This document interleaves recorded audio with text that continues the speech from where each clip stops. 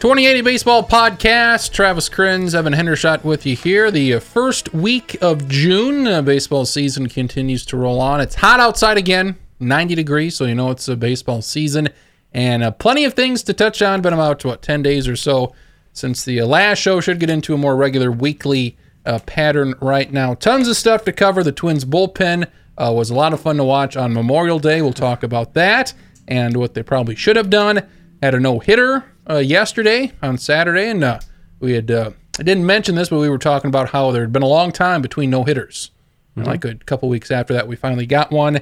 And let's start with Mike Trout. He's hurt. He's injured, out 6 to 8 weeks. Going to miss the All-Star game, hopefully back sometime before the end of July. And he was having the best year he ever had, and which is saying something because he's always really good.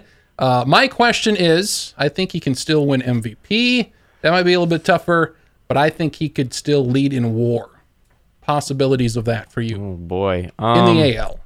All right. Well, I've got to bring up the leaders here. But You've got your Judges, your Sano's, and such. And I think if he were to do that, or even get within maybe a half a point, that would just show this guy can miss 30, 40 games, and he can still be better or as good as the second and third best guy. All right, so let's say, what do you think? He's going to end up with 100 games, maybe? I think so. So if his WAR is, Baseball Reference WAR is 3.4 right now, that'd be 6.8, so no, probably can't lead. Oh, do you mean position players or just? Yeah. Okay, because pitchers, somebody will probably get Keuchel, ahead of him. I Rosell. think Altuve is probably going to go further than that, so I don't think it's even going to be a contest, really. Unless Trout... Oh boy, he can't keep up what he did in the first few games. Aaron Judge is very close behind him, but other than that, yeah, I mean, I don't see Judge or Dickerson, which is another weird player up there. I mean, Judge is good, but I don't see those guys keeping up. I would think Altuve probably would be a guy. Mookie Betts, Correa. It's funny, Brett Gardner and Aaron Hicks are in the top 10 right now. And then there's a guy like Kevin Kiermaier who defensively could find his way up there through weird defensive WAR stats. So I don't think Trout can. If he only plays 100 games, he's not going to beat a guy like Altuve. I'm excited to see how close it is. Sano and Judge are the only two players within a point of WAR with him. So he's going to be leading WAR for a while here, at least be in the top three. So I'm interested in that. Unfortunate that he has to miss it because his season was very, very good. So that sucks if you like watching Mike Trout. Or if you're an Angels fan, that boy, man, that really stinks. I just can't even imagine being an Angels fan at this point. Especially now that Pujols has the 600 home run out of the way. What do you even watch for? I don't know. Enrique Nolasco pitching against the Twins right now. Solidly expect 7 shutout innings from him. I hope the Twins lose every game from here on out. But there you go. You get what you get. If they play the Astros every game, though, ouch. They probably I suppose will. we should go there. Albert Pujols 600 home runs on Saturday. That's good. What has he got? 3 years left? 4 years left after this one? 3 years? I would lean on 4 just because you've got to think whatever the worst case scenario is available right now for the Angels. That's probably how many years he has left because. That is a disaster contract. I'll find it here for you in a second. 4 more. After this year? Yeah, it looks like, oh boy, yuck. 120 million? It goes 27, 28, 29, then 30 million. Good deal there. Almost 120 million, 115 million. And he'll be 41 in that last season, and sucks. You're stuck with him at DH, and that is rough. 700's out of the question. 650, 660 home runs? Is 700 out of the question? 25 a year. I don't know. He hit 31 last year. And what do we got this year? Maybe another 25, 30? So, I would assume he hits 30 this year. Can you see him hitting 25 home runs 3 years from now? Maybe. As a 39, 40-year-old guy? Yeah, I mean, they're going to have to play him, though, is the problem. And he has enough power. I think he has enough power, even as an old guy who's falling to pieces. I think he has enough power to run into a couple every year and just kind of hit him over the fence just barely, So I think if he has 4 more years after this year. So let's say he gets 30 this year. That would put him at 620, and then he'd need 80 in 4 years. That's not too bad. 20 per year. Yeah, when we're talking here. I think he's got a shot. It sucks that we're looking at Albert Pujols right now, and we're looking at really a shell of what he once was. This could be his first ever season under 100 OPS plus. Yep. I mean, growing up, this guy was the guy for me. You every year you knew what you were getting from him, and he was a really exciting hitter to watch. It's disappointing to see him fall apart like this. He is wasting away in Anaheim. Mm-hmm. And man, there is something about them that they just don't. Yeah, I know there's the East Coast bias thing, whatever. But the Dodgers, there's more excitement with the Dodgers. The Angels are just nobody watches them. Nobody talks about them. No. I don't know why. They're not good. I mean, the Dodgers, even if they're not good, people will talk about them. I'm interested to see where Pujols ends up with the home runs, the RBIs, doubles, just all the stats. He could be top 5 in a lot of different things, and his numbers are going to be very gaudy.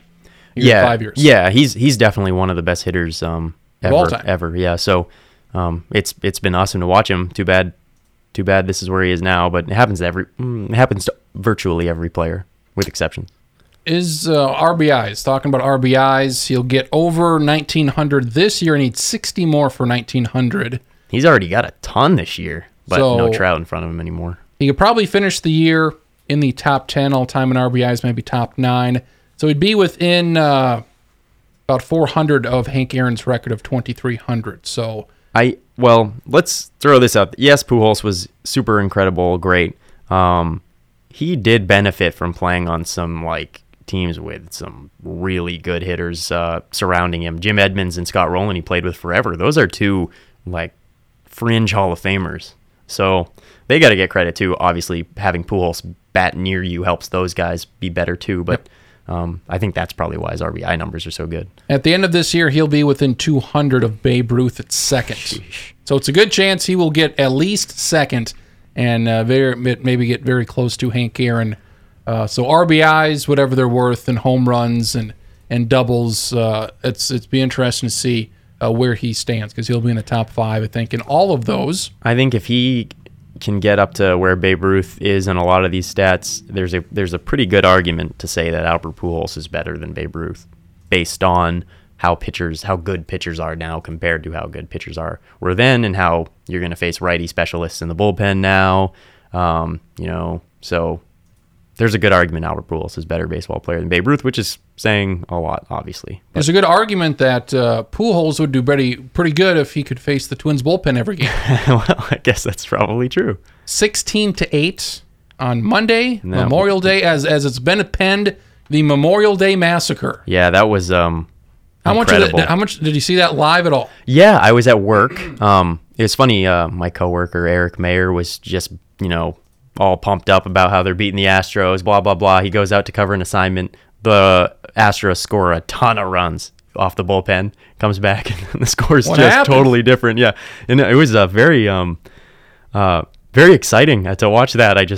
It's such great validation to see the Twins bullpen is proving how bad they are, and I liked it a lot. I very much enjoyed that. They scored 7 in the 5th. Twins did. It was an 8-2 lead.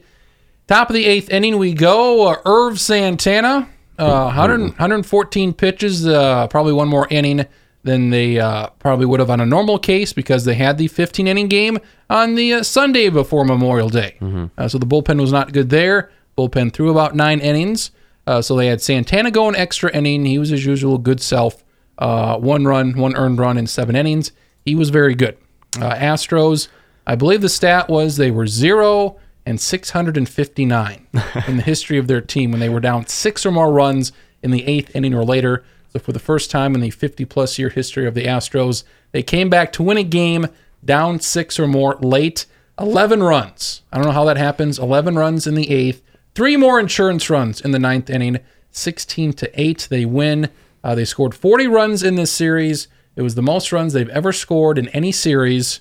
3-game series, 4-game series, the most they've ever scored. It was very impressive by the best team in baseball. Twins bullpen had a streak earlier on in the season, 15 or so shutout innings in a row. So this definitely evens that out.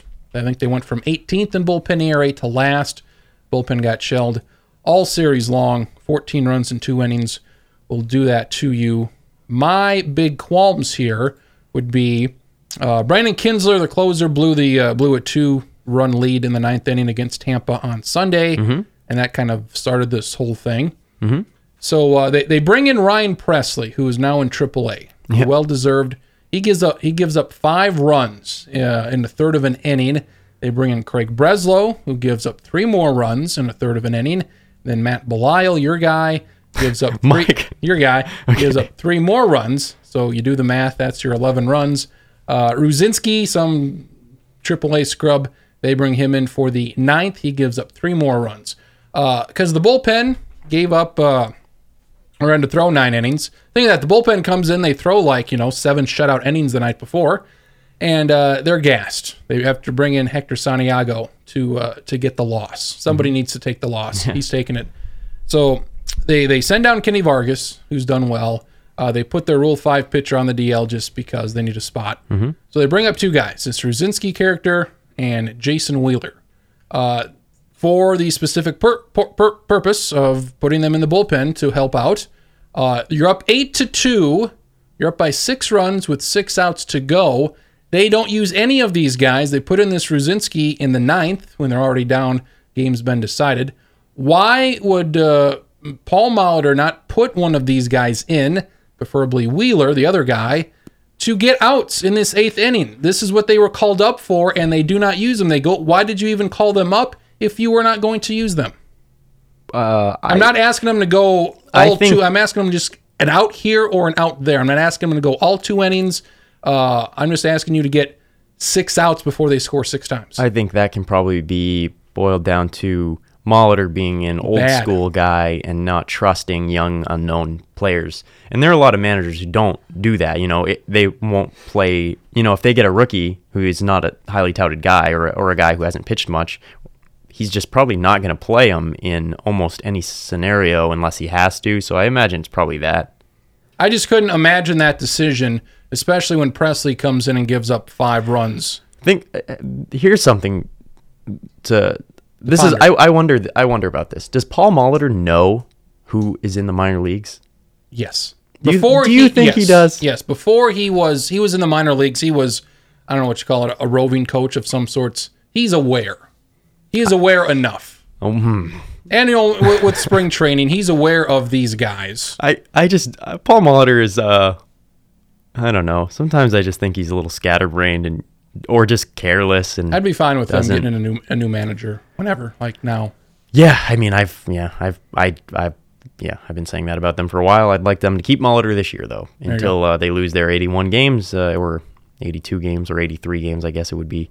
And then so if it's a push, it's dead, or what push for you? A push is good. 81 wins is good. I think no, they need to win 82 so is they need bad. to top out at 79 for you. For me. So it's not even 500. No, they can't win 80. That's not good for you. No, it's bad. But I'd go 500. They're slowing down here. And the Astros series though, I think was a blessing in disguise for the Twins, because your front office sees this team. They know this team isn't a winner. They know this team can't go anywhere in the playoffs. And when a team that is obviously the best team in the American League just demolishes you, you cannot beat the Astros in the playoffs, which means you cannot win the World Series because you cannot beat the Astros in the playoffs. So that sells the fans more. If you use this approach, if you say this when you're making deals, you can say, oh, well, look, the Astros killed us. We can't win the World Series, so let's trade all these guys that will bring us, boost the farm system and benefit us in the long term. Let's trade these guys away that we can trade away, get value for them, because we know we can't beat the Astros this year. Do you think that could sell fans on making deals? Why not? No. Why not? Because they want to win, because they've lost for a long, long time. And they are all, I think they're good enough to stay in. I think they're going to be in the race the whole time. That's the thing is, though, if I'm a Twins fan, which I'm obviously not, I see that series and I go, yuck. This is get I think trade people guys. I think people overreacted to because they're playing the Angels now. Angels are not good. Hopefully they win 3 out of 4 there. They go to Seattle. They're not good. There's no reason why you can't take that series. They go to San Francisco. Hopefully you can go 500 or even win 4 of those 6 games. So that's good. I think people overreacted to this because, as you said, Houston swept. But again, it was 8th inning. Twins were ahead 8-2. So we're almost done with the game and they're almost winning. Game 3 of the series, 7th inning. It was a 6-5 game. So it was really, for the first 2/3 of games 1 and 3, Twins were right there.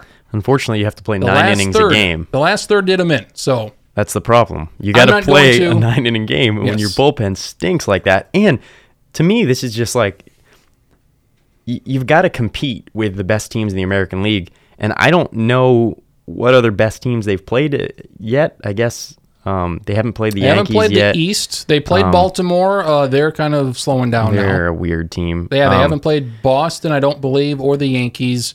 They played Boston once, didn't they? Possibly, yeah, maybe at home. But, yeah, and Cleveland beat them pretty bad one series. But seeing how bad they play against the Astros, like, if you can't compete against what is far and away the best team, but if you can't beat the best, then what are you doing? Well, I would say they need to trade, as we've mentioned, shore up that bullpen. And they know it's a problem. They've bringing guys up, and they have to trade for some bullpen guys. Offense is very good, and I would think Vargas could get you something, a competent bullpen, a guy you could throw in the 7th inning if you really needed to.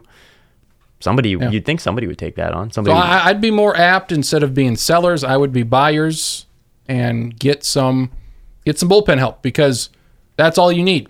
Defense is great. Offense is good. Starters are okay. Bullpen can be good, can be very bad. So just shore up that bullpen, and you should be good to go. Cleveland's starting to turn it around here.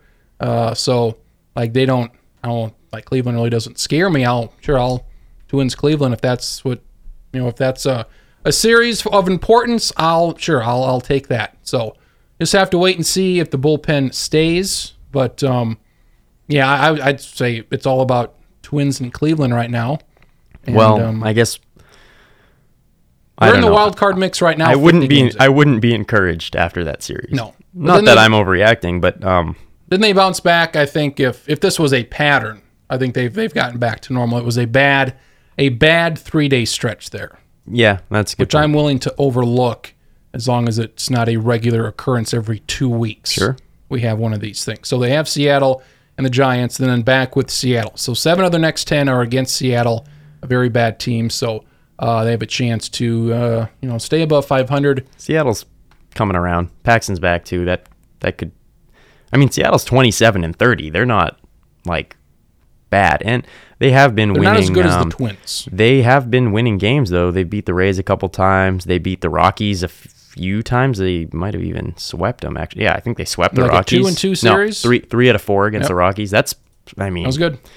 So they're better than they were when they lost. They're on their way up, and it does help to have Cano. Segura got hurt, but that's kind of a killer. But it does help to have guys like Robinson Cano, and Ben Gamel's on fire, and Nelson Cruz is on fire, and Paxton's back, so that does help. But we'll see what happens. I don't know. The Twins are the Twins. What can you do? My win of the week came from this game on Monday. Right. Jordan Jankowski pitched 2 1/3 innings, gave up 4 runs. That is a win. Well, good for you. You got a win. Yeah, wins are wins, and they're the most important pitching stat, of course. So somehow Craig Breslow was given the loss here. Could have given it to any of the folks. I don't understand how scorers make those decisions. Third of an inning, 3 runs. Presley gave up 5 runs in the same amount. Third of an inning. Yeah. Well, that's wins and losses for you. Presley was by far the worst pitcher in that game, but he's now in AAA. Another game on Friday night I want to touch on. Dodgers-Brewers. Jimmy Nelson and Kershaw had a hell of a battle back and forth. Lots of strikeouts. Again, a game in which neither pitcher won, despite combining for 24 strikeouts, I believe, 25 strikeouts. in 15 innings of one-run ball. Yeah, and Jimmy Nelson was better than Clayton Kershaw. So give him credit for keeping him in it. But unfortunately for the Brewers, they don't have the type of pitchers the Dodgers have in the bullpen, like Baez, Dayton, and Jansen, that's tough. Jimmy Nelson, 8 shutout innings, 5 hits, 11 strikeouts. Has to be the best start of his life. Kershaw, 14 strikeouts in 7 innings. Got number 2,000 for his career. 2 hits, 1 run. Neither gentleman got the win. Kenley Jansen got the win after 2 shutout innings. It was this Natali Feliz got the loss. One run, 1 inning. So that would be a situation where you give the win to the starter because he pitched great. Yeah, although let's not take away credit from Kenley Jansen for 6 outs. I mean, that's not the worst thing in the world. But I wouldn't give him the win. No. I mean, anytime a relief pitcher pitches more than 3 outs, I'm very satisfied Wow, he with got that. 4 outs. Well, because, I mean, managers aren't great. Dave Roberts is better, though, at that. Baez pitched 2 innings, too, so there's that. But, oh, boy, Twins put one on the board. Rick Nolasco. We have not talked about Kenley Jansen. He's good. I think we can probably end with that, huh? 40 strikeouts, no walks. Pretty good. Yeah. I would like to have had him over Aroldis Chapman. He only has 9 saves, though, so what do you do? What do? You put him in the rotation and get him some wins. That's what you do. There. So 40 strikeouts, no walks. He had about a 10-to-1 walk ratio last year, so very excited again to follow another guy who has not walked anybody, and we're a month away from the All-Star break, so that's amazing. And it is pretty interesting that he doesn't have many walks either, considering he was a position player for a lot of his life, and the fact that he's been able to really nail down those swing and miss pitches while also maintaining control is pretty impressive. He's the best closer, reliever, whatever you want to call it. He's the best one-inning guy in baseball right now. I'm glad you clarified 1 inning, but yes, he is definitely the best 1-inning guy. Although his whip, what was it? His FIP was a negative? Right now it's .26. His FIP was a negative until a couple of weeks ago. Yeah. It doesn't seem like that should be possible. I can't think of anyone else who's But it is? Yeah, what was better it? than What, him. he said, .26? Yeah. I mean, that's ridiculous. Yeah, he's been really good this year, obviously. Yeah, I'm trying to find anyone who's even close. I mean, Betances has had a better ERA, .49. His ERA is .49? Yeah. Pretty good. I mean, the thing is, the problem with Betances is Girardi is just using him in strictly right now save situations or when they need work. He's been electric though. 16.2 Ks per 9 is pretty good. But the problem is he never pitches, so that's Girardi's biggest downfall, by the way. Bullpen usage drives me nuts. Yesterday they had a 5-run lead in the 9th, Saturday, or going into the 9th, I think, and they just used Betances. And yesterday they used their 3 top relievers. They used Warren, Clippard, and Betances, even though they had 4 home runs in 1 inning. It's bad usage. Yeah. Anyway, beside the point. Whenever we talk about Aaron Hicks, I want him to be referred to, I think you said this before the show, Superstar Aaron Hicks.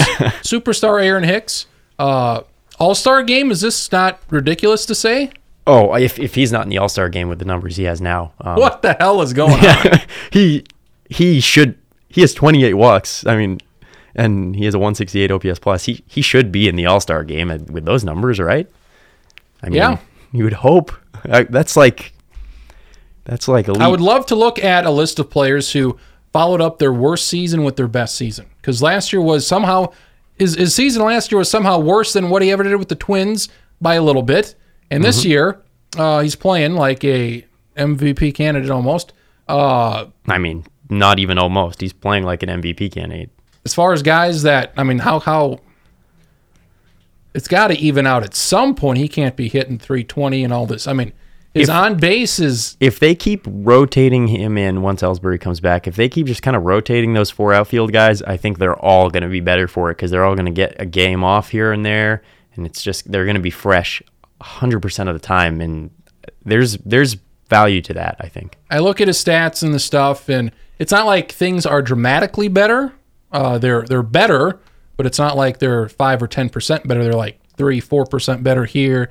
A little bit here where you would expect, okay, maybe he can go from being a 200 hitter or a 220 hitter to like a more respectable 275, not a 100-point jump in your average. So he's not swinging at bad pitches anymore, which he's a good job there. Decided not to do that because he, just like Buxton, doesn't have a clue of what's coming. It looks like he's completely guessing. Pitches bouncing, pitches low and outside.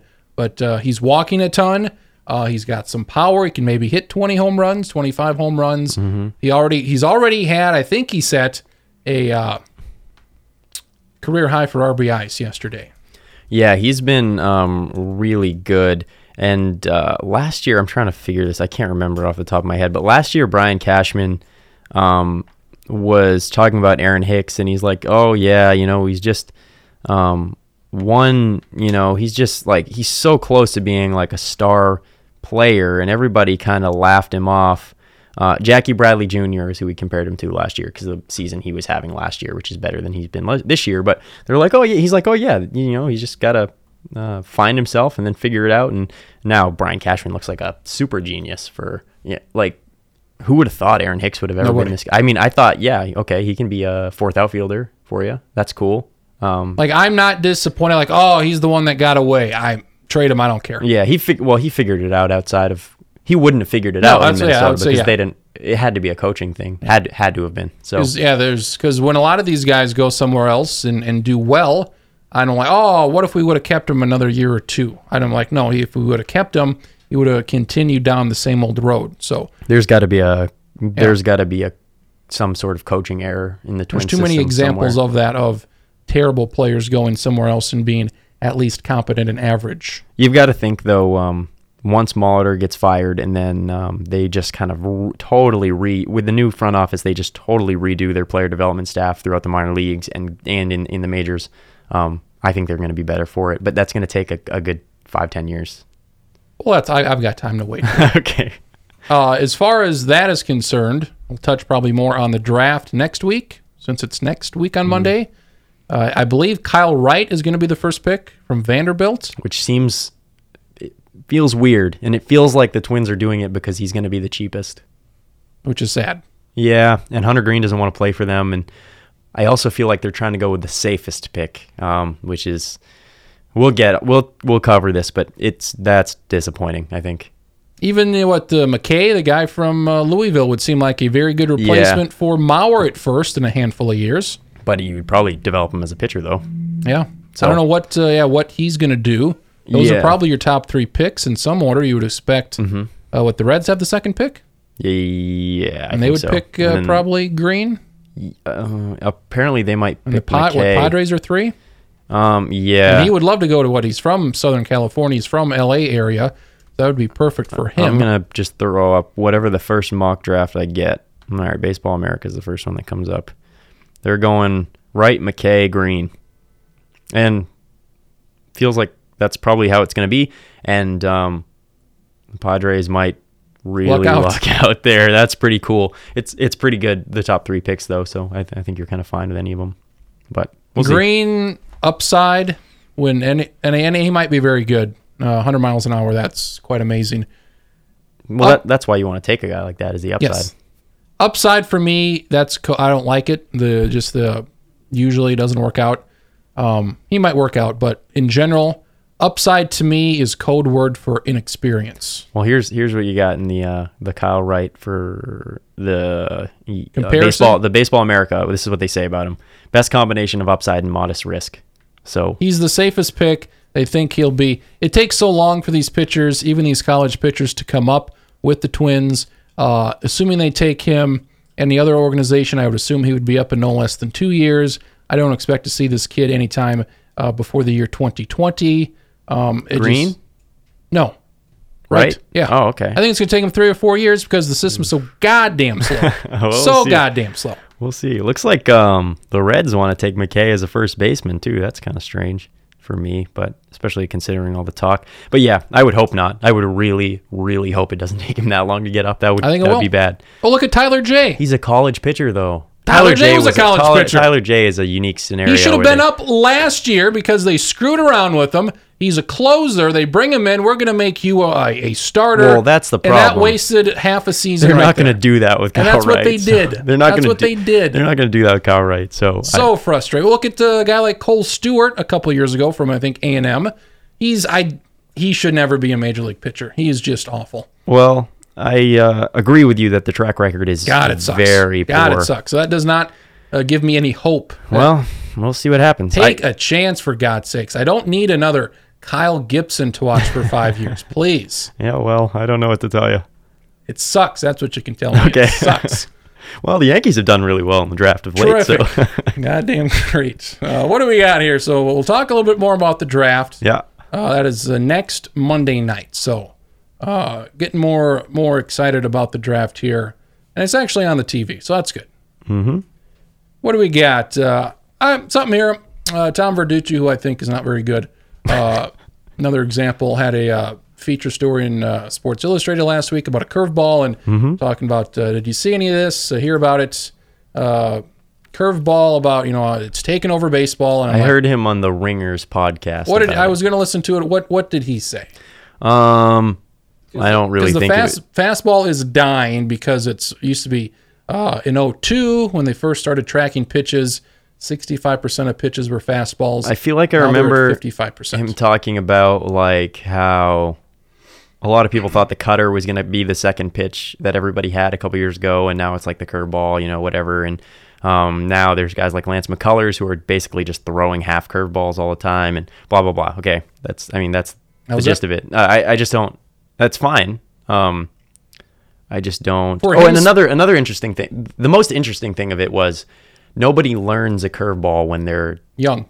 No, if you don't throw it when you're young, you're not going to throw it. They say you can't develop it, apparently. Either it's which doesn't make any sense to me. It's either you throw it and it's good, and if you throw it, it's bad. You can't teach yourself to be good at it, which doesn't make any sense. I wonder if it's a muscle thing where you develop those muscles when you're younger and you're throwing it the way, or your strength. I don't know. People are always concerned about, they can't throw breaking balls early because that'll screw with the arm, and that has proven there's no basis for that. Well, it's and he kind of said this too. Any pitch that you're throwing wrong is not good. Is going to hurt your arm. Even a fastball, if you're throwing it wrong, you're going to hurt your arm.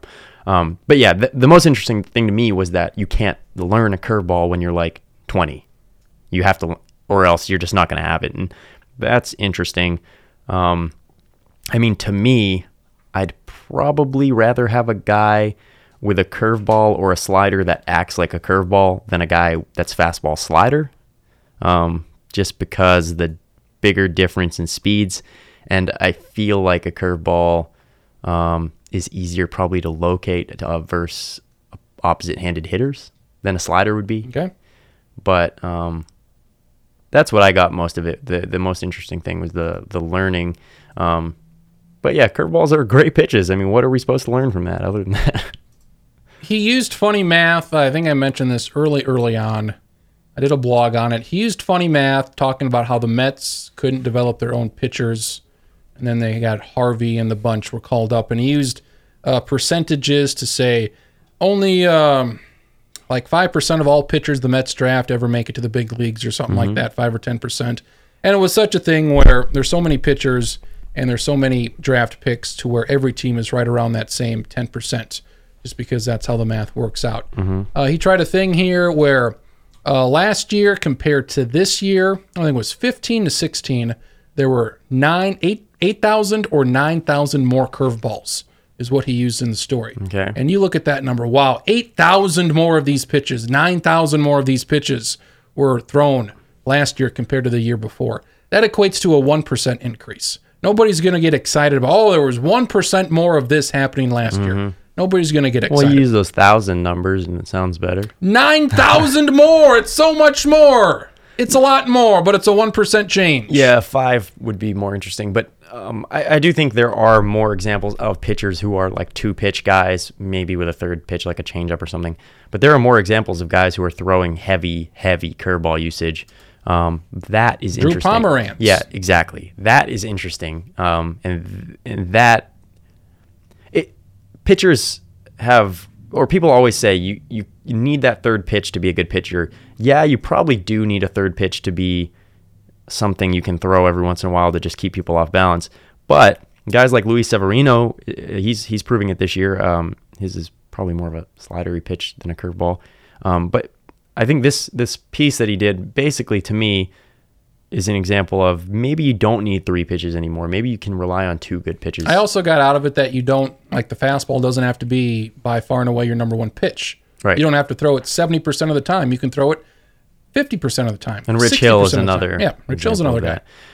So yeah, and especially you can be a 2-pitch pitcher if you have a crazy curveball that you're throwing half the time and it is just killing people, especially if your release point's the same and the way when it breaks, it's still looking like a fastball kind of. That's the Clayton Kershaw effect. Right. So, yeah, there are interesting parts to this, or at least think ideas to think about. They were talking about the RPMs and all that and the spin rates, and how Kershaw's fastball and his curveball look the same coming out because a curveball apparently has a different rotation, and you can actually see the seams because obviously a curveball is a lot slower than a fastball, so you can maybe recognize that, but coming out of his hand, apparently, it looks exactly the same right away.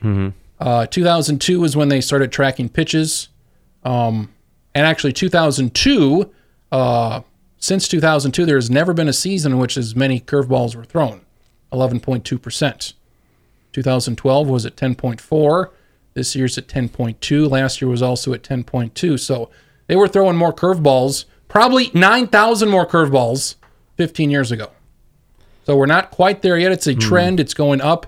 It's a range between 8 and 11%. So it's a 3% difference, which isn't a lot over a 15-year period. It's up a percentage or 2 this year versus last year. It's up and down. There's no trend. Yeah. Yeah, I don't know what. So I thought his article was fine, but it was. There are things to think about. I think another thing that came out of this for me is, why aren't more pitchers focusing on changeups? Because that is a devastating pitch if you have a good one. Jarrell Cotton has a good sort of changeup-y, splittery pitch. But changeups are like crazy good pitches if you have a good one. Pedro Martinez probably could make a good case for that. Yohan Santana had a good changeup.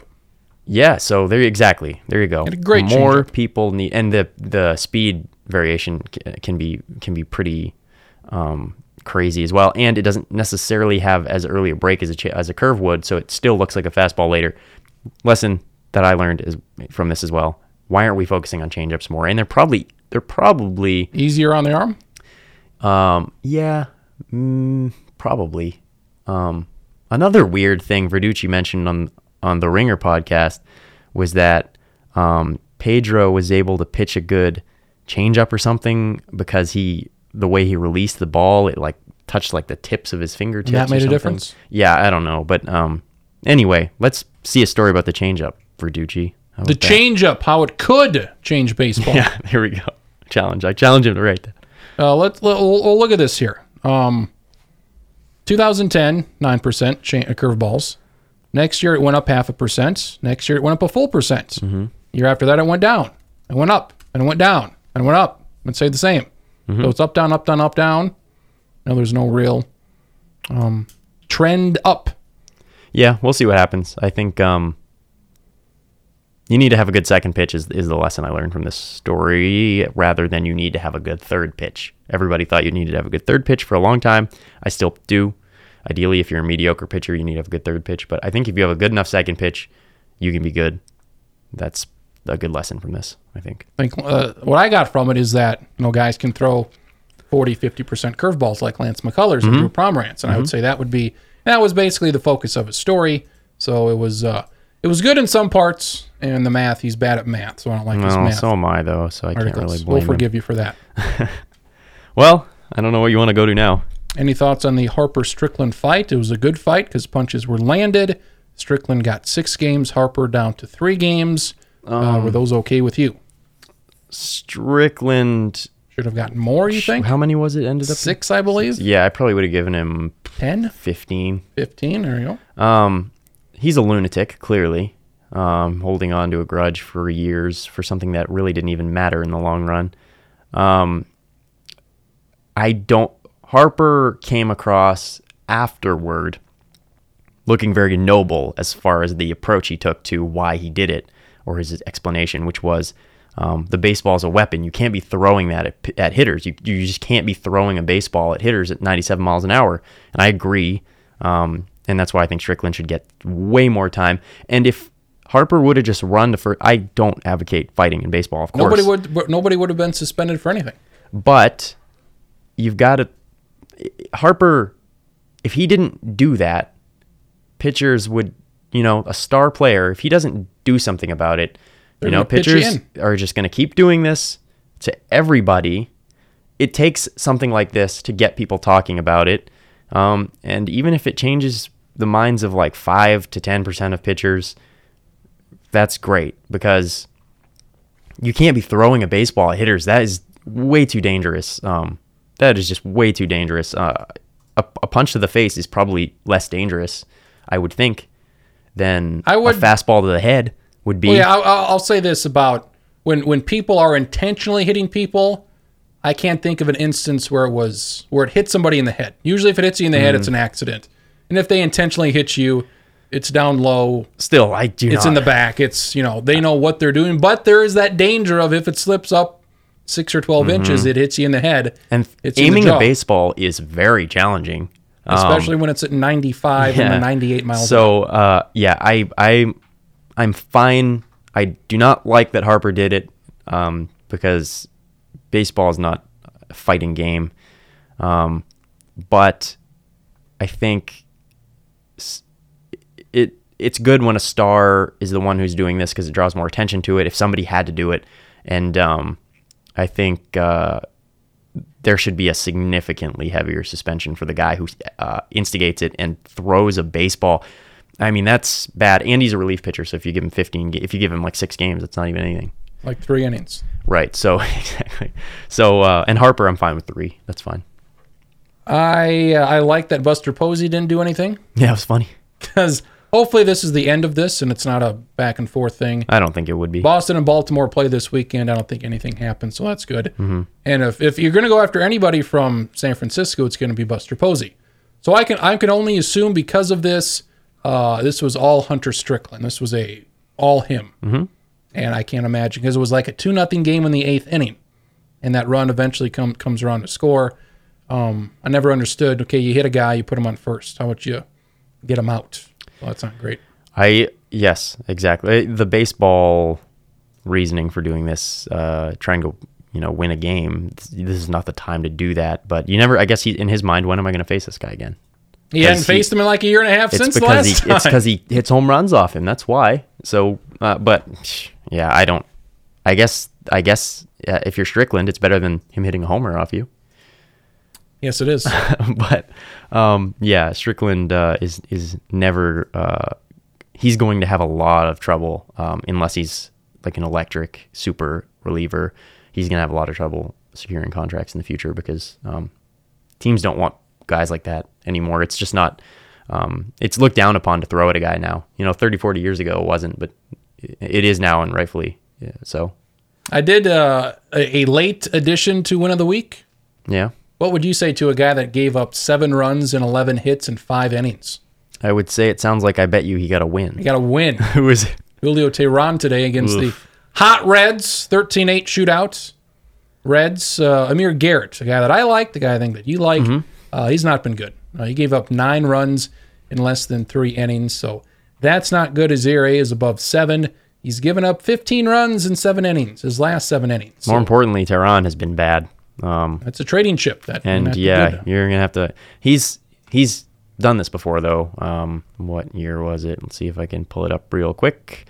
Yeah, he had a 4 ERA in 2015, and that was after he really had to struggle to bring that back down. So he's an inconsistent pitcher, a Josh Beckett type, I guess. But he's that sucks for the Braves, because they're not good. They could have traded him. A guy who we've not talked about on the podcast yet, Ty Blach. Yeah, he was good. 3 walks, didn't he? Have like 3 walks or something as a hitter? that game? They possibly did, yeah. 10-0. 10-0. Look at my wording here. 10-0 shutout. Little point of a guy I know. One of his pet peeves is complete game shutouts.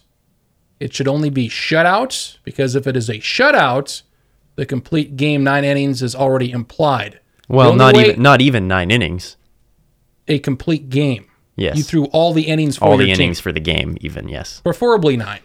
But Yes. it can be 8. Mm-hmm. Preferably 9. So complete game shutout for all the headline makers out there. You don't need the complete game. Shutout will do just fine. And this is the guy, I believe, they called up for Bumgarner when he got hurt, I think. They put him into the rotation for Bumgarner, I think. Yeah, because he was in the bullpen to begin the year. So basically, this is who they replaced Bumgarner with. He has 3.5 Ks per 9. I just want to throw It's very good. Very great. Every 3 innings, he might strike out one guy. Pretty solid, though. He doesn't really walk any guy, so that's good to see. And I did confirm, he had 3 walks in that game as a hitter. Hell of an eye. That is Hell of an eye. good. Like, that is Very really good. I remember Grant Brisbee on Twitter was going berserk about it. He walked again. Yeah, so that's pretty fun. But yeah, he was good that game. But the Phillies, they are not. No, they had a bad month of May. Oof, They boy. have won like 7 games. They are bad. So this Ty Blach, he is 10th in the National League in a whip. So hopefully Bumgarner's back, I don't know, post All-Star break sometime before August, hopefully. And Blach, he should stay in the rotation. So when people say Bumgarner comes back, look, what could they have done with Bumgarner in there? I don't know how much better they would have been, because this guy's pitched fantastic. Right. Yeah. I think. Okay, look at it this way. He has started 8 games. He's 4-4. What would Bumgarner have done? I mean, can't have done much better than 4-4. We're talking 6-2 maybe. Like, Bumgarner was not great when he was. No, he wasn't like amazing, but he was good. At most, you're going to pick up 4 games. Yeah, especially because they haven't been hitting either. So, yeah, I think. They're out too. They're another team that's just out. So, I can see why they would hold on to Bumgarner from bringing him back anyway. Slowly. Well, they have 2 hitters on the entire team with an OPS plus over 92. Is that good? Yeah. Well, at least it's Posey and Bell who are good. But yeah, everybody else. Joe Panik is proving that he was a flash in the pan a couple years ago, and Crawford is kind of falling down to earth like he should have. Hunter Pence is back off the DL. Is he? He is. And Today? yeah, he wasn't good before. Christian Arroyo hasn't been good since they called him up either. So Yeah, they sent him down. yeah, so He was a disappointment. yeah, well, he was a young guy too. I wouldn't be too concerned. But yeah, the Giants they've got a big hole to get themselves out of, especially because the Dodgers are just absolutely on fire right now. The Rockies still have a lot of wins. Diamondbacks still have a lot of wins. So they're probably out. Edison Volquez threw a no-hitter, 10 strikeouts, 2 walks, 98 pitches, very good. I saw the replay where they just showed every pitch in play, and there were a couple of very good defensive plays in that one. His game score was 95. That's outstanding. Can't imagine. Well, his ERA is now under 4, which is fine.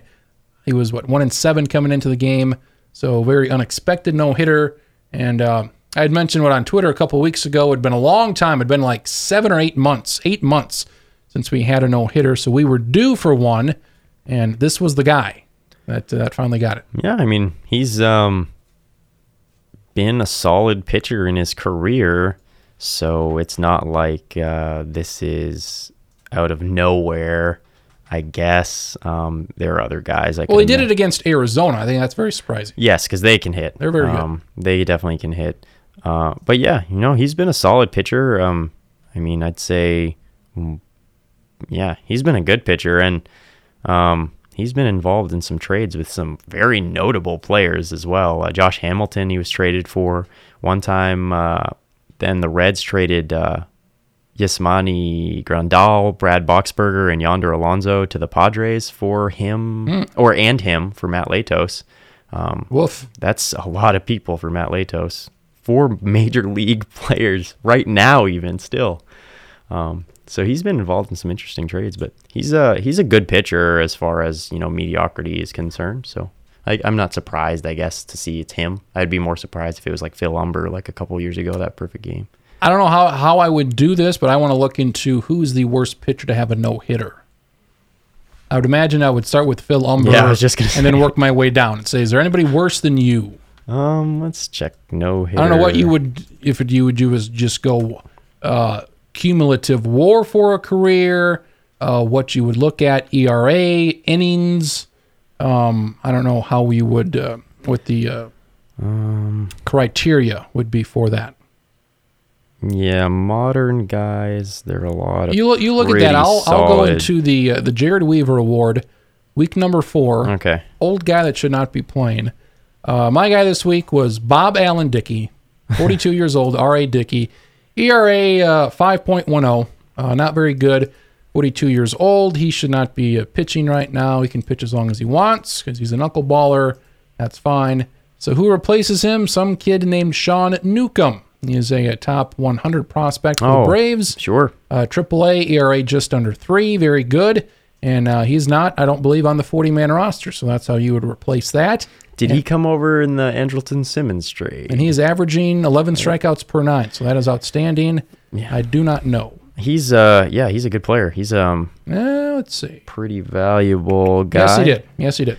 Yeah, I think good little trade there. Good little trade if this guy becomes an interesting one. Yeah, R.A. Dickey, I'd be. I mean, you don't go to a baseball game to see R.A. Dickey pitch. You don't. I don't. Okay. I saw Wakefield pitch enough that knuckleballers aren't fun to watch in person because you can't actually see it from the stands. Really, it just looks like a slow pitch. Yeah, exactly. So it's not fun to go watch. So you got to be in the front row to see. Exactly, or like right behind the plate. So he does walk a lot of guys though. This Newcomb kid. That's fine. 5 per 9. So let's cut that down to about half. And 11 strikeouts per 9. That's pretty good. And I don't see any reason why this guy shouldn't be up by the end of the year. Oh yeah, he definitely will be. That's for sure. 6'5", 260 should be an NFL quarterback. He'd go number 1. Yeah, well, maybe. So looking at the perfect game / no hitters. Well, who are some notables here over the last? I'm just 20 years? Yeah, I'm back to like 93 right now, and guys there's one guy I don't know who Bud Smith is. Pitched for the Cardinals, did it against the Padres. I don't know who that is, so that's a bad sign. But that doesn't mean that he's not good. And then we had the recent one of Bud Smith. That's a bad one. He pitched 2 seasons in the bigs. And pitched only 27 games for the Cardinals. Wow. And then in 93, 2001. Oh, 2001. I was just going way back. Okay. As that's there are a lot of good, pretty solid guys. Obviously, there's the teams that pitched multiple pitchers. The 90s, there were a lot of solid guys who did though. I saw that since 93, since the Marlins were a franchise, they have the most no hitters at 6. Maybe I could see that. Alvarez had one. We're looking at Phil Humber again, and then Chris Heston a couple years ago. Oh yeah, he's not good. Had one, and he's on the Mariners system now. Somewhere. He's been on a couple teams already this year. Yeah, he's bad. He has 40 games played though, so Bud Smith's probably worse. That would be your guy. Those your guys. Recently, yeah. It's not. Humber, Heston, Smith. I mean, you have to be usually you have to be a pretty top talent to get a no hitter. So. That's good, I guess, that people aren't squeaking in and stealing them. It's nice to see better pitchers get them, I guess. One final note, have anything else? Expansion draft? Yeah, we can go to that. Touch on this. MLB Trade Rumors, which is going to be a much visited site over the next month. Mm-hmm. Had a little feature. They don't really do that ever. But they do features sometimes. They've been doing it more in the last year or so. They had a 3-parter back in the early part of May, a 3-part lengthy deal on the 92 expansion draft, which I found interesting, on the Marlins and the Rockies and kind of the process of how they went about drafting the guys and just how they got ready for it. And I think second or third part is when they actually draft players. Mm-hmm. It was interesting who they would draft, the rules as we understand it. Each team protects 15 players. There's other rules as far as minor league players are concerned and 40-man roster guys. But as far as this exercise, no trade clause. If you have that, you have to be protected, which is unfortunate. 10-5 rule, 10 years in the majors, 5 years, same team. You have to be protected. Basically, other than that, you just protect 15 guys on your roster of the 25 guys on the 25-man. I know a lot about the Twins. You know a lot about the Yankees, so that is where we are going to look at and say what teams. We're doing this as of the end of this season. So what guys for the Yankees would you keep? As far as top 15? Yes. All right, so I had the fortunate advantage of a lot of no-trade guys. Being, so right off the top, Chapman, Ellsbury, Tanaka. Have to be safe. Stuck with them. Unfortunately, I'd let all three go if it were up to me, but you can't. So I read River Ave Blues every day. It's a Yankees blog. They did this, and I was trying to I'm like, all right. Was it in response to this? Yeah, somebody brought it up. It was a mailbag thing type deal, and I was like, all right, I'll find somebody who isn't on their list. That's on your list. Mine. I could only. Since Hicks has been playing so well, I had to throw Hicks in. That's the only difference. I dropped Tyler Wade, who they had in there. So I'd have, let's start with Hicks then. Hicks, Dellin Betances, Greg Bird, Starlin Castro, Dustin Fowler, who's an outfielder, Clint Frazier, Didi Gregorius, Judge, Jordan Montgomery, Gary Sanchez, Luis Severino, Gleyber Torres, and then Chapman, Ellsbury, Tanaka. So that leaves Brett Gardner to be stolen away. So that'd be your star guy that you could possibly be picked, and you would expect him to be picked. Yeah, he has 2 years left. One of those is a team option. They're not terrible contract-wise, and he's been really good this year. Just with you could instead use affordable players Did you like save Pineda? Hicks and Frazier. He's a free agent. Oh shoot! I wonder how they do that with the timeline of when the draft is. It's in November, I think. The draft. Before free agency, after, but it has to be before. Yeah, I think it would have to be before. So free agents. I think it's the beginning of November. So free agents help. Yeah, Pineda would be. You can't do anything with him. You could always extend if you wanted, but yeah, Pineda would be a free agent, so it doesn't count. Did you save Clippard? No. You would. I mean, the general reason would be he has a year left. You wouldn't sign on a general team. You would not save many bullpen guys. No, and that we'll talk about that afterward. But as far as approaches to building teams, but yeah, I have Betances. I'm forced to take Chapman, and Betances is the only one else I take. Adam Warren I like a lot, but he's out. I mean, you could replace him easily. And again, and that's the thing with the Yankees too, is any guy I leave off, they can replace.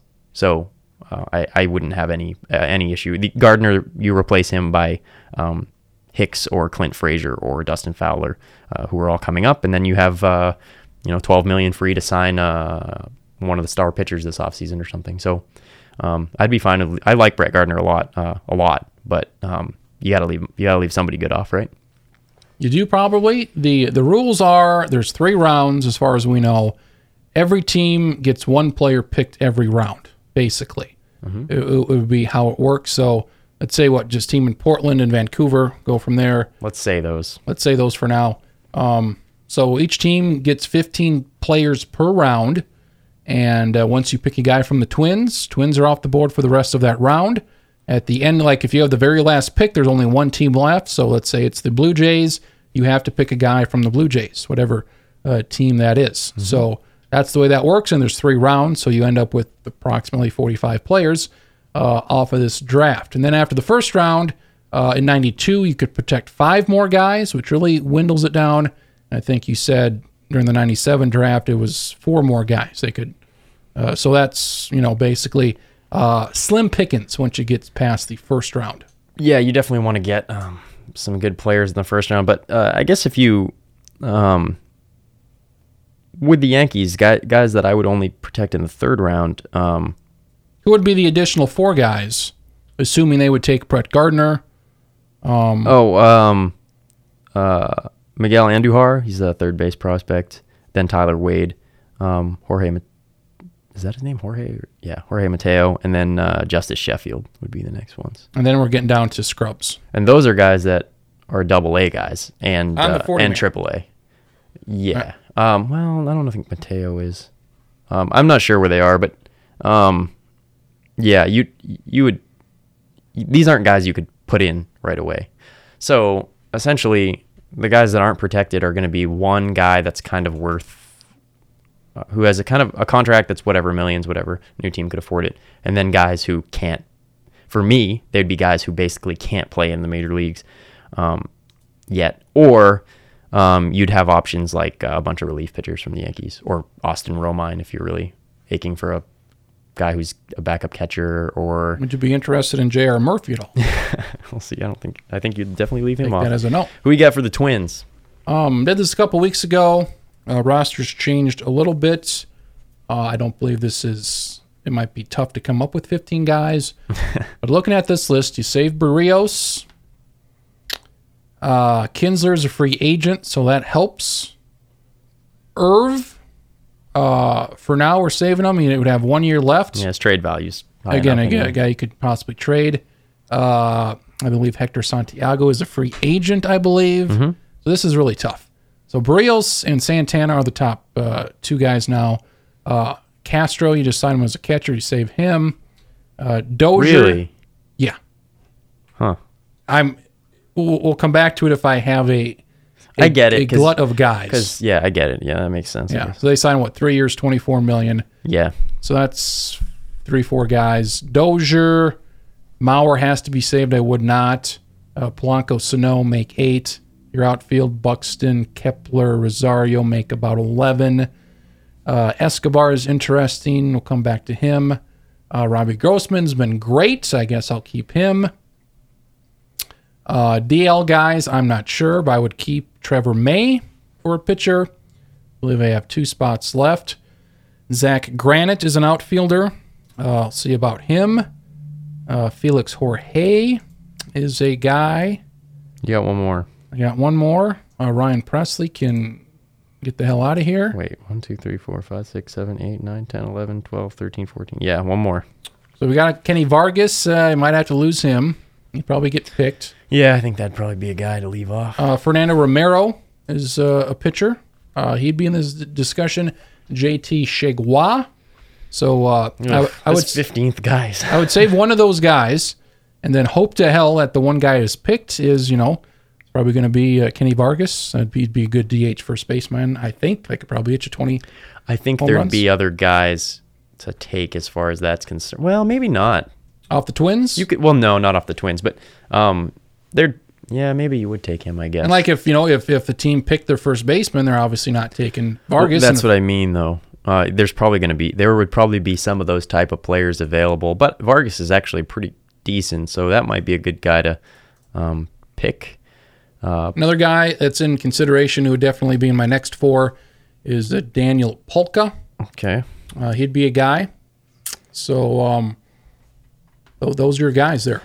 So what we're kind of figuring from this is not a lot to pick you from. would be bad the first 2 years probably. The guys who were taken in 1997, there were some good players. There were about a half dozen All-Stars taken. But the problem is you got to wait for them. Usually these are guys that are in AAA, and they're not going to be good right off the bat probably. So say you're a team. You're running a team.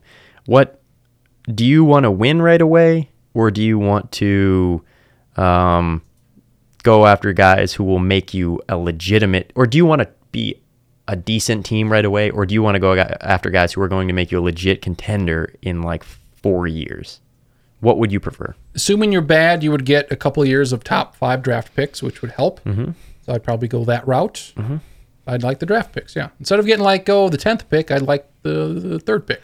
I agree. And I think if that's the case, what you're going to have to do is you're going to be going after in the first round guys like, if you're picking from the Yankees, not Brett Gardner, you're going after guys like Justice Sheffield who have, 2 starter potential.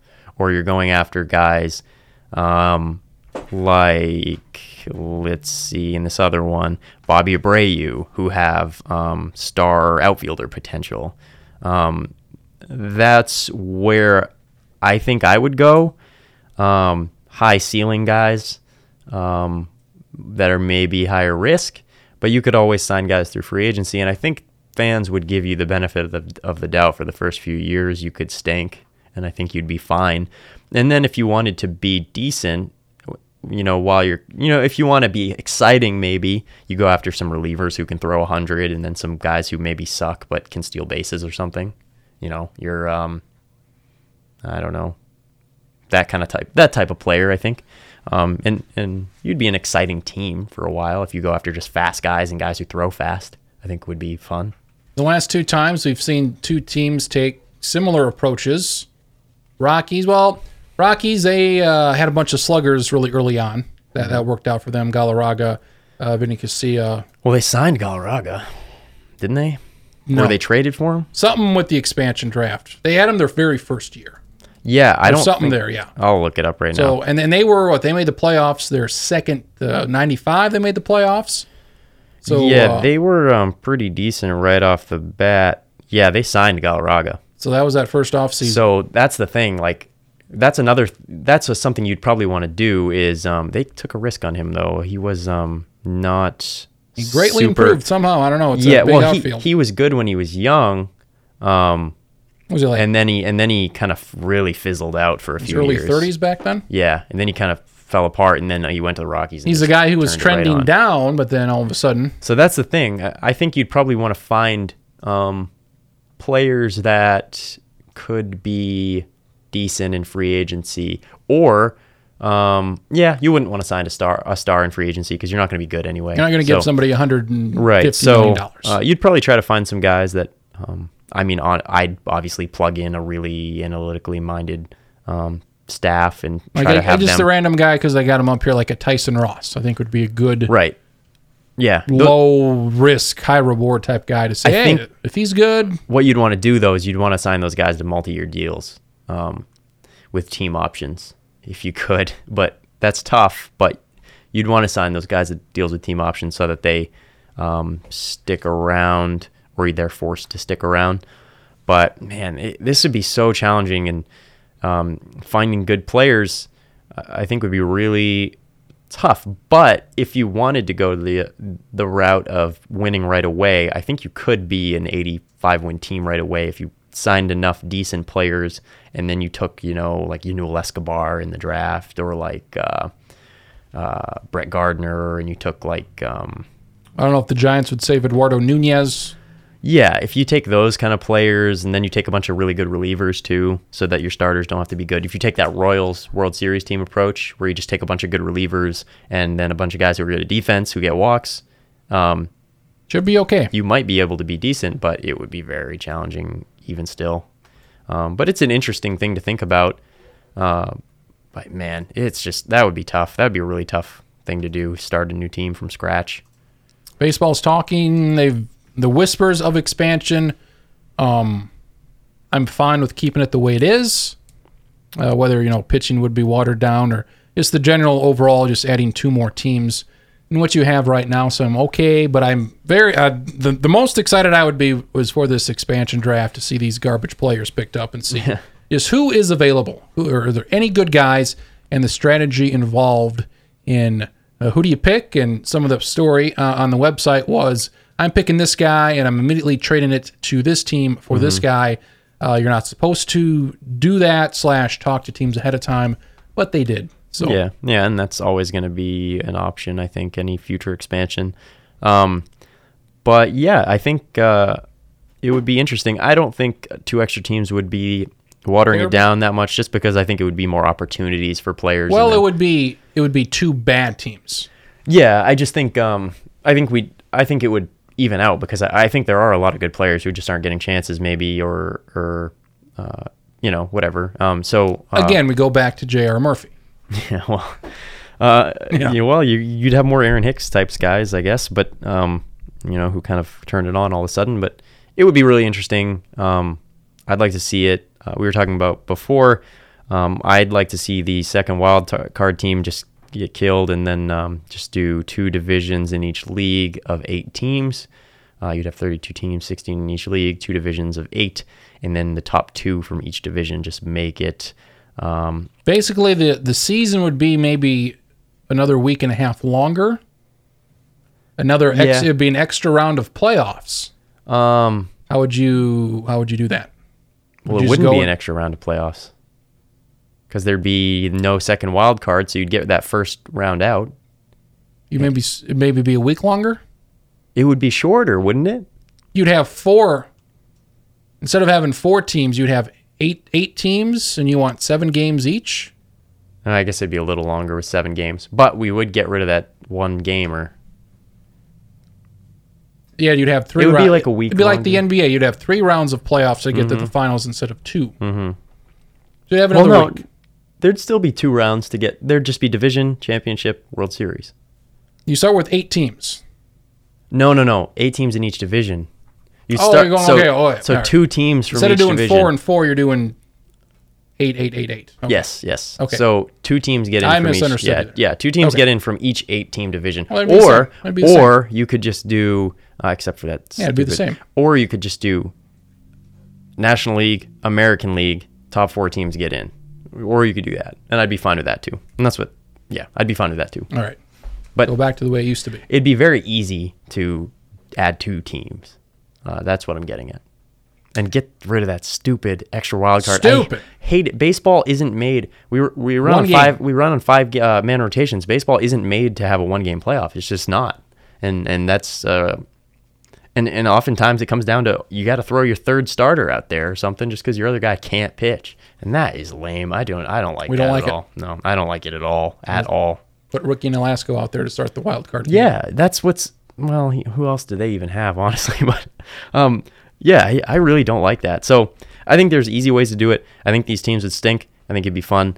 And you could reorganize the leagues if you really wanted to. Would you switch any teams? I don't know how the geography would work out depending on what teams. If it's 2 Northwest teams, if it's a team out east, maybe. I think you'd be fine keeping them as they are. Maybe switch. There are more very West Coast teams in the National League just because the Astros are an AL West team. So maybe you could put maybe you could put, and the Rangers too, maybe you could put the Mariners and the A's and the Angels in the National League. That's an 8-team division right there. All the California teams, yeah, Seattle, so Dodgers, Denver. Dodgers, Rockies, Diamondbacks, Padres, Giants, A's, Mariners, Angels. That way you don't have St. Louis in the West. Yeah, and then you would just throw from the National League to the American League. Bring the Brewers back you need 3 to where teams. they belong in the American League. Astros. They're already in the American League, so you'd be fine. So Brewers. You can't do the Pirates, Reds, Cardinals, or Cubs because you can't. They've been there too long. You can't do it. So you'd like take the Marlins. Does it matter where the Marlins are at? There you go. You'd take the Marlins, the Brewers, and the Nationals. Because they are only a 50-year franchise. Screw you, Expos. And so you take them out too. That would be. That'd be exciting and fun. Nationals, Marlins, Brewers, and swap all those other ones. A's, Marlins, It'd be interesting A's, to see. Mariners. So you'd have an East and a West in the National League. You'd have an East and like a Central. Because all the West, there'd be no West teams in the American League. You would have basically a East and West in the National League. You'd basically have an East and a West. But one is farther. One is actually West, and the other one is just west of the East. Yeah. Well, like the Twins would be in the West. Chicago would probably be in the West. Kansas City. I guess would be you'd probably do Texas teams. You'd probably do East and a Central, and then an East and a West. Or you'd probably just call them East West, East West, East West. But sure. yeah, it would be what would it be? Yankees, Red Sox, Orioles, Rays, Blue. Well, we Jays. have these 2 expansion teams here, so they could. You'd have to add both of them to the West. The West. So maybe you would only move one team. You could just, or one of them could be a East Coast team, and you could throw them in instead of the. Or you can move the Rockies. Give the Rockies a DH. Yeah, you could put them in the because they're kind of in no man's land, or you could move the Diamondbacks too. Yeah. But yeah, there's many options. There's a lot of ways to do it, and it wouldn't be very hard at all. Teams would be upset, or fans would be upset, I think, about their teams changing. But if they're a National League team like the Rockies, they don't have any rivalry, so we can move them.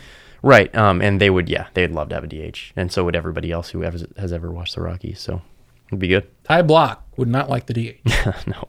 Astros have won 10 in a row. They're good. Pretty damn good. They're good. It might come to an end. They're at Kansas City this week. I don't know. Oof, tough. That reminds me, I got to pick my team of the week. I'm just doing garbage.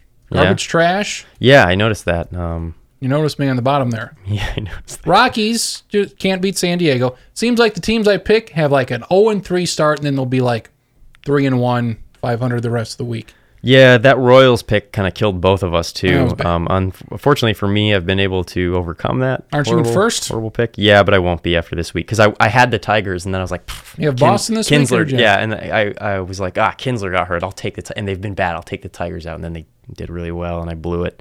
But it's getting harder now to pick teams since we've picked probably eight teams or so already, so we're getting down to... Yeah, I'm about to pick the Astros for this week, though. Well, see, I would not because they've won 10 in a row. Oh, I don't care. They're probably not winning like another... Are they going 5-2 They're against... playing the Royals and the Angels, though. The tough thing, obviously, this doesn't matter to you because you've been picking winners, but the tough thing is we're all picking the same teams. It's just a matter of when you pick them. I picked the Rockies because they were playing San Diego and the Mariners.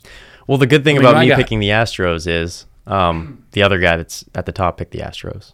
Already. Yeah, and I had the Tigers, then he picked the Tigers, but I swapped out to the Red Sox. I'm like, all right, I'll get the Red Sox. But it's a good back and forth. I did well with my Cardinals pick and my Cleveland pick, and that's kind of lifted me. And my Diamondbacks pick, 5-1. Good week to pick them.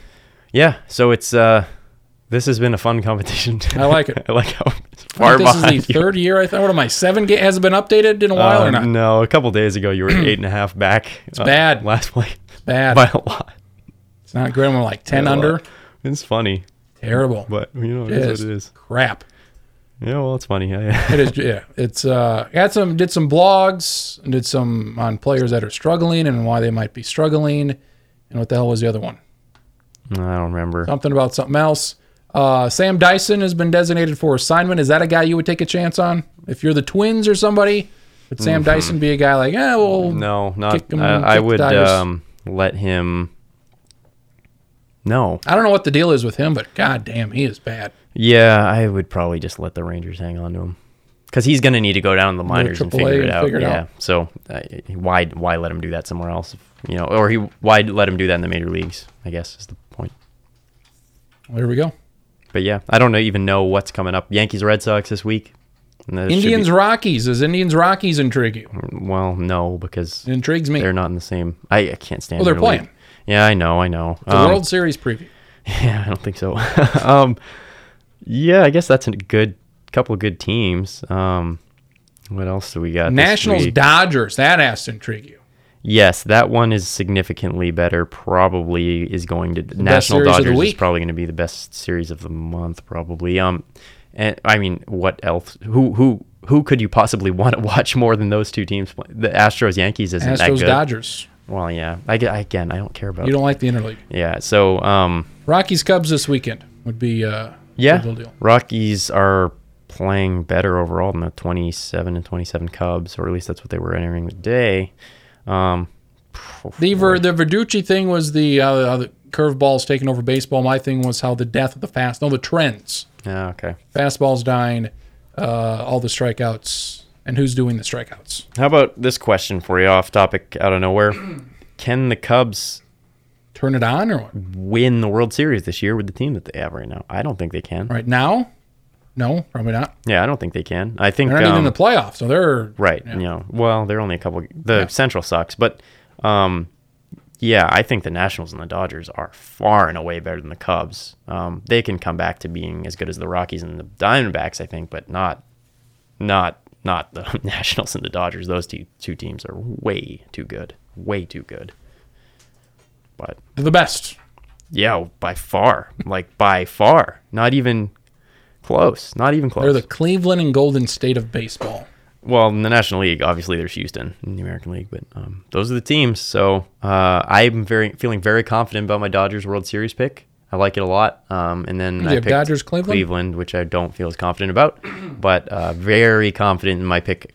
And compared to your pick, I feel incredibly. How is San Francisco doing? Entering the day, they were 23-34. Is that my picks record or their record?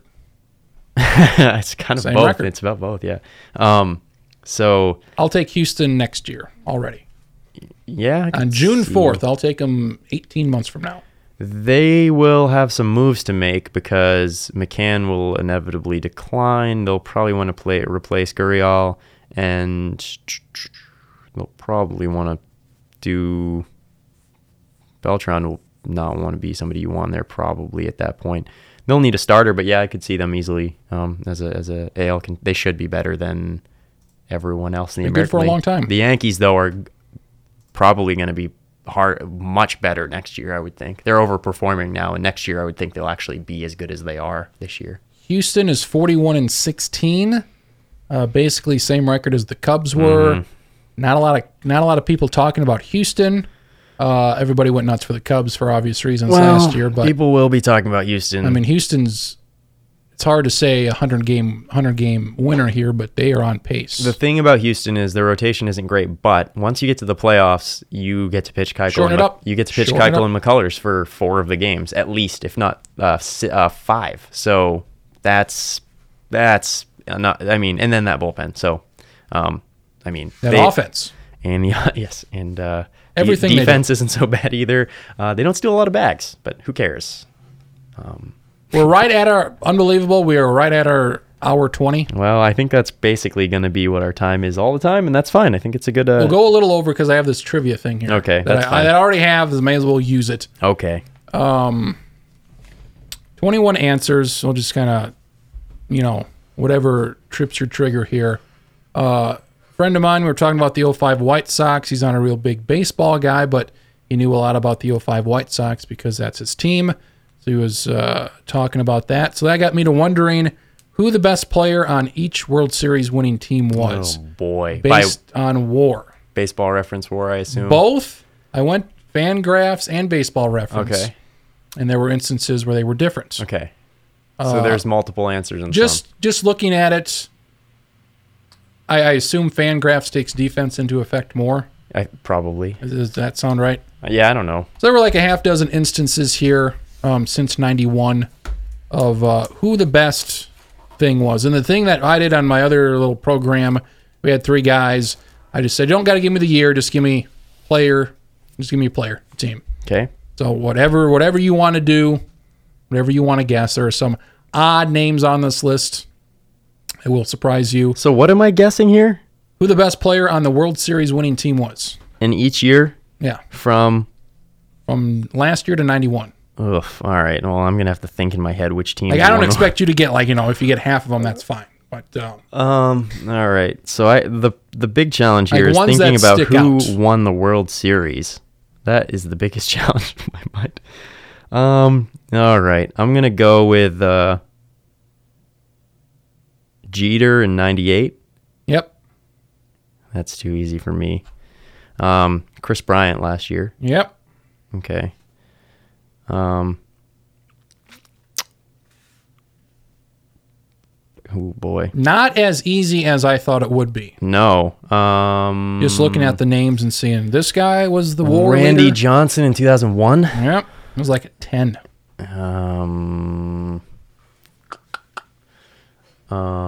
If I get one wrong, does it kill me there? No. Okay. We just take one win from your baseball picks off. That's all we do. Oh no. Let's see. I'm gonna go with. We subtract one Twins win at the end of the year. Let's see what else. I can't even remember who won in 2015. That's a bad. Very pesky team. I don't like them at all. Oh, the Royals. It sucks. The Royals won in 2015. Yeah, beat the Mets. That was 2015. Weird. And also the Giants. And they beat the Mets. Oh, right. And they were okay. Now they're bad. All right. So the Giants won in 12, 14, and 10. Yes. Okay. All right. I'm going to go with... I'll give you $100 if you get 2010. Both of them. For the Giants? Yes. I'm going to go with Posey for 14. Yep. 10, huh? Ugh, that was so long ago. Posey is also the answer for 12. Oh, okay. And Jeter is also the answer for 99 and 09. Wow. You'd expect maybe A-Rod for 09 or somebody else? Yeah. All right, so... 2010. 91 Twins is very tough. 2010 Giants equally was tough. 97 Livan Hernandez? No. Ugh, it must have been like Sheffield or... Kevin Brown. Kevin Brown, all right, what am I guessing? 2004, let's go with Bill Miller. Kurt Schilling. That'd be somebody funny. 2007 Red Sox, I'm going to say... Don't overthink that one. Manny. Nope. Is it Ortiz? Ortiz and then Josh Beckett. Yuck. One had Josh Beckett, one had Ortiz. 2003 Marlins. I almost said Mariners. Marlins. Expos. Let's see. 2003 is very tough. It's two guys. A former Twin and a Hall of Famer. Or soon to be, or could be a Hall of Famer. Ivan Rodriguez? Yep. Okay. Luis Castillo, don't forget. Luis Castillo. Luis. What am I thinking? 2010 Giants. That's the one. This is ridiculous. This is it's probably somebody funny. This is stupid, is what I think. Stupid 2010 Somebody Giants. Funny. I'm gonna say Pedro Feliz. Aubrey Huff. Oh, I almost said Aubrey Huff. And let's say probably the worst player on my list. Oh boy. Didn't have a very long career, from what I know. Oh no, Aaron Rowand, or he was at a long Andres career. Torres. Oh wow. Jesus. Wow. Huh. Yeah, I don't know. These are tough. It's tough to think of who won. But the Phillies. The Phillies. Let's say Chase. Phillies. My guy. My guy. Yes. Okay. Cardinals teams. Cardinals. Pujols. Pujols, both years. He shared it in 2011 with 2011. Wainwright? Lance Berkman. Whoa. Okay. This all started because of the 05 White Sox. This was a difficult one. 05 Probably not your first, second, or third guess. Maybe your second or third guess. Definitely not Burley then. Oh, that would be correct. Is it? Yes. That was your first guess? Yeah, that was my... I think 2005 White Sox. It's got it. Mark Burley's the best player on that team. That was it? Well, that's funny. He was it. Wow. Yeah, he's the best. I guess I've talked to Garrett Hodge enough to know that Mark Burley was so good on the 2005 White Sox. Because usually it's not pitchers. Very few pitchers on this list. Well, Konerko was a first baseman, so he wouldn't be. Defense, he was he would be second or third. Yeah, so he would be knocked off based on that. I mean, there weren't very many. Who else? They have Jermaine Dye. Good players, yeah. They had a lot of offense first. There's a lot of. That's why I thought, I was like, oh, it's got to be Mark Burley would be the one. And Burley that year was like maybe a 5 WAR player, maybe. Yeah, and then I was like, well, who's after Mark Burley? It's got to be some weird John Garland, Joe Creedy or something. Yeah. But yeah, that's interesting. Angels, 2 guys. Lackey? No. Erstad? Yeah, and Erstad. Is he a shortstop? And who? The other guy? The other guy, Eckstein. Yuck. Disgusting. Erstad was an interesting player though. First overall pick, and then had 1 year where he was like the best player in baseball. Led like WAR for 1 year. Yeah, it was crazy. 2000 Yankees.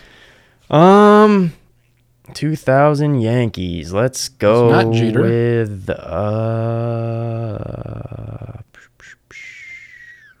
Bernie Williams. George. Oh, Posada. Jorge Posada. Like what? Who the hell is George? He was good. I liked him a lot. Obviously, good. Switch hitting catcher. That's who was really good at hitting. 97 Marlins. We did. Did we do that one? Yeah. Kevin Brown. Kevin Brown. 96 Yankees. 96. Wasn't I was surprised it wasn't Charlie Hayes. I was very surprised. 96 Yankees. Before everybody hated the Yankees. Yeah, they haven't won in 15 years. It's got to be some weird player too, right? It's not. No. Pitcher or position player? Pitcher. He's not an analyst right now for them? Wells? Was he on that team? Pettit. Okay. I don't think Wells was even on that team.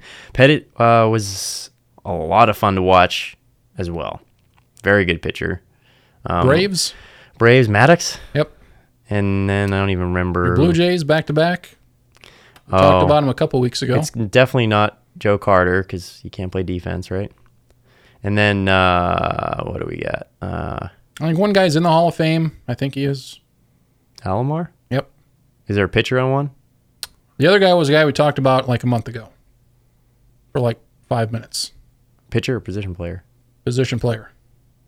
Batting title at least once. Oh, Olerud. John Olerud and the Twins. I'll just give you the Twins right here. Yeah, I won't know. Kevin Tapani. Oh, wow. Heard of him. Wow. I would never have guessed. And the other one was Shane Mack. Wow. Not Those Kirby are Puckett, challenging. Scott Erickson won 20 games. It wasn't him. Those are challenging ones. I never would have got those Twins ones. Twins were tough. Giants were tough. 2010. Best player on the best team. Yeah, it's interesting. I think that this year's is going to be Altuve or Kershaw or Keuchel. Probably. There you go. You heard it here. Or I guess let's give Nationals or maybe Bryce Harper. Or Bryce Harper or like Scherzer or something. But Harper. It's got to be one of those three teams or that wins, Lindor. Right? It's got to be one of those. Here's the thing with Cleveland. Cleveland's good enough. I don't know if Cleveland's getting in. It helps that the Twins are there. But I don't know if they're getting in.